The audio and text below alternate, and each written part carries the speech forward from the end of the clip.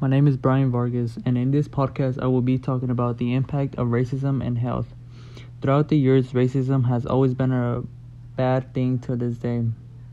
For example, racism has been around since 1890s.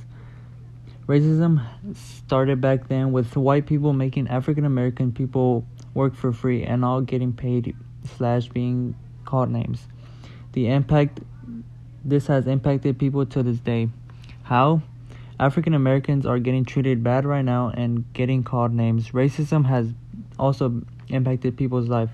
For example, recently George Floyd's death was caused by police being racist and they killed him, which impacted his health and his family's health as well. His family will / go through his death, and that will never be the same.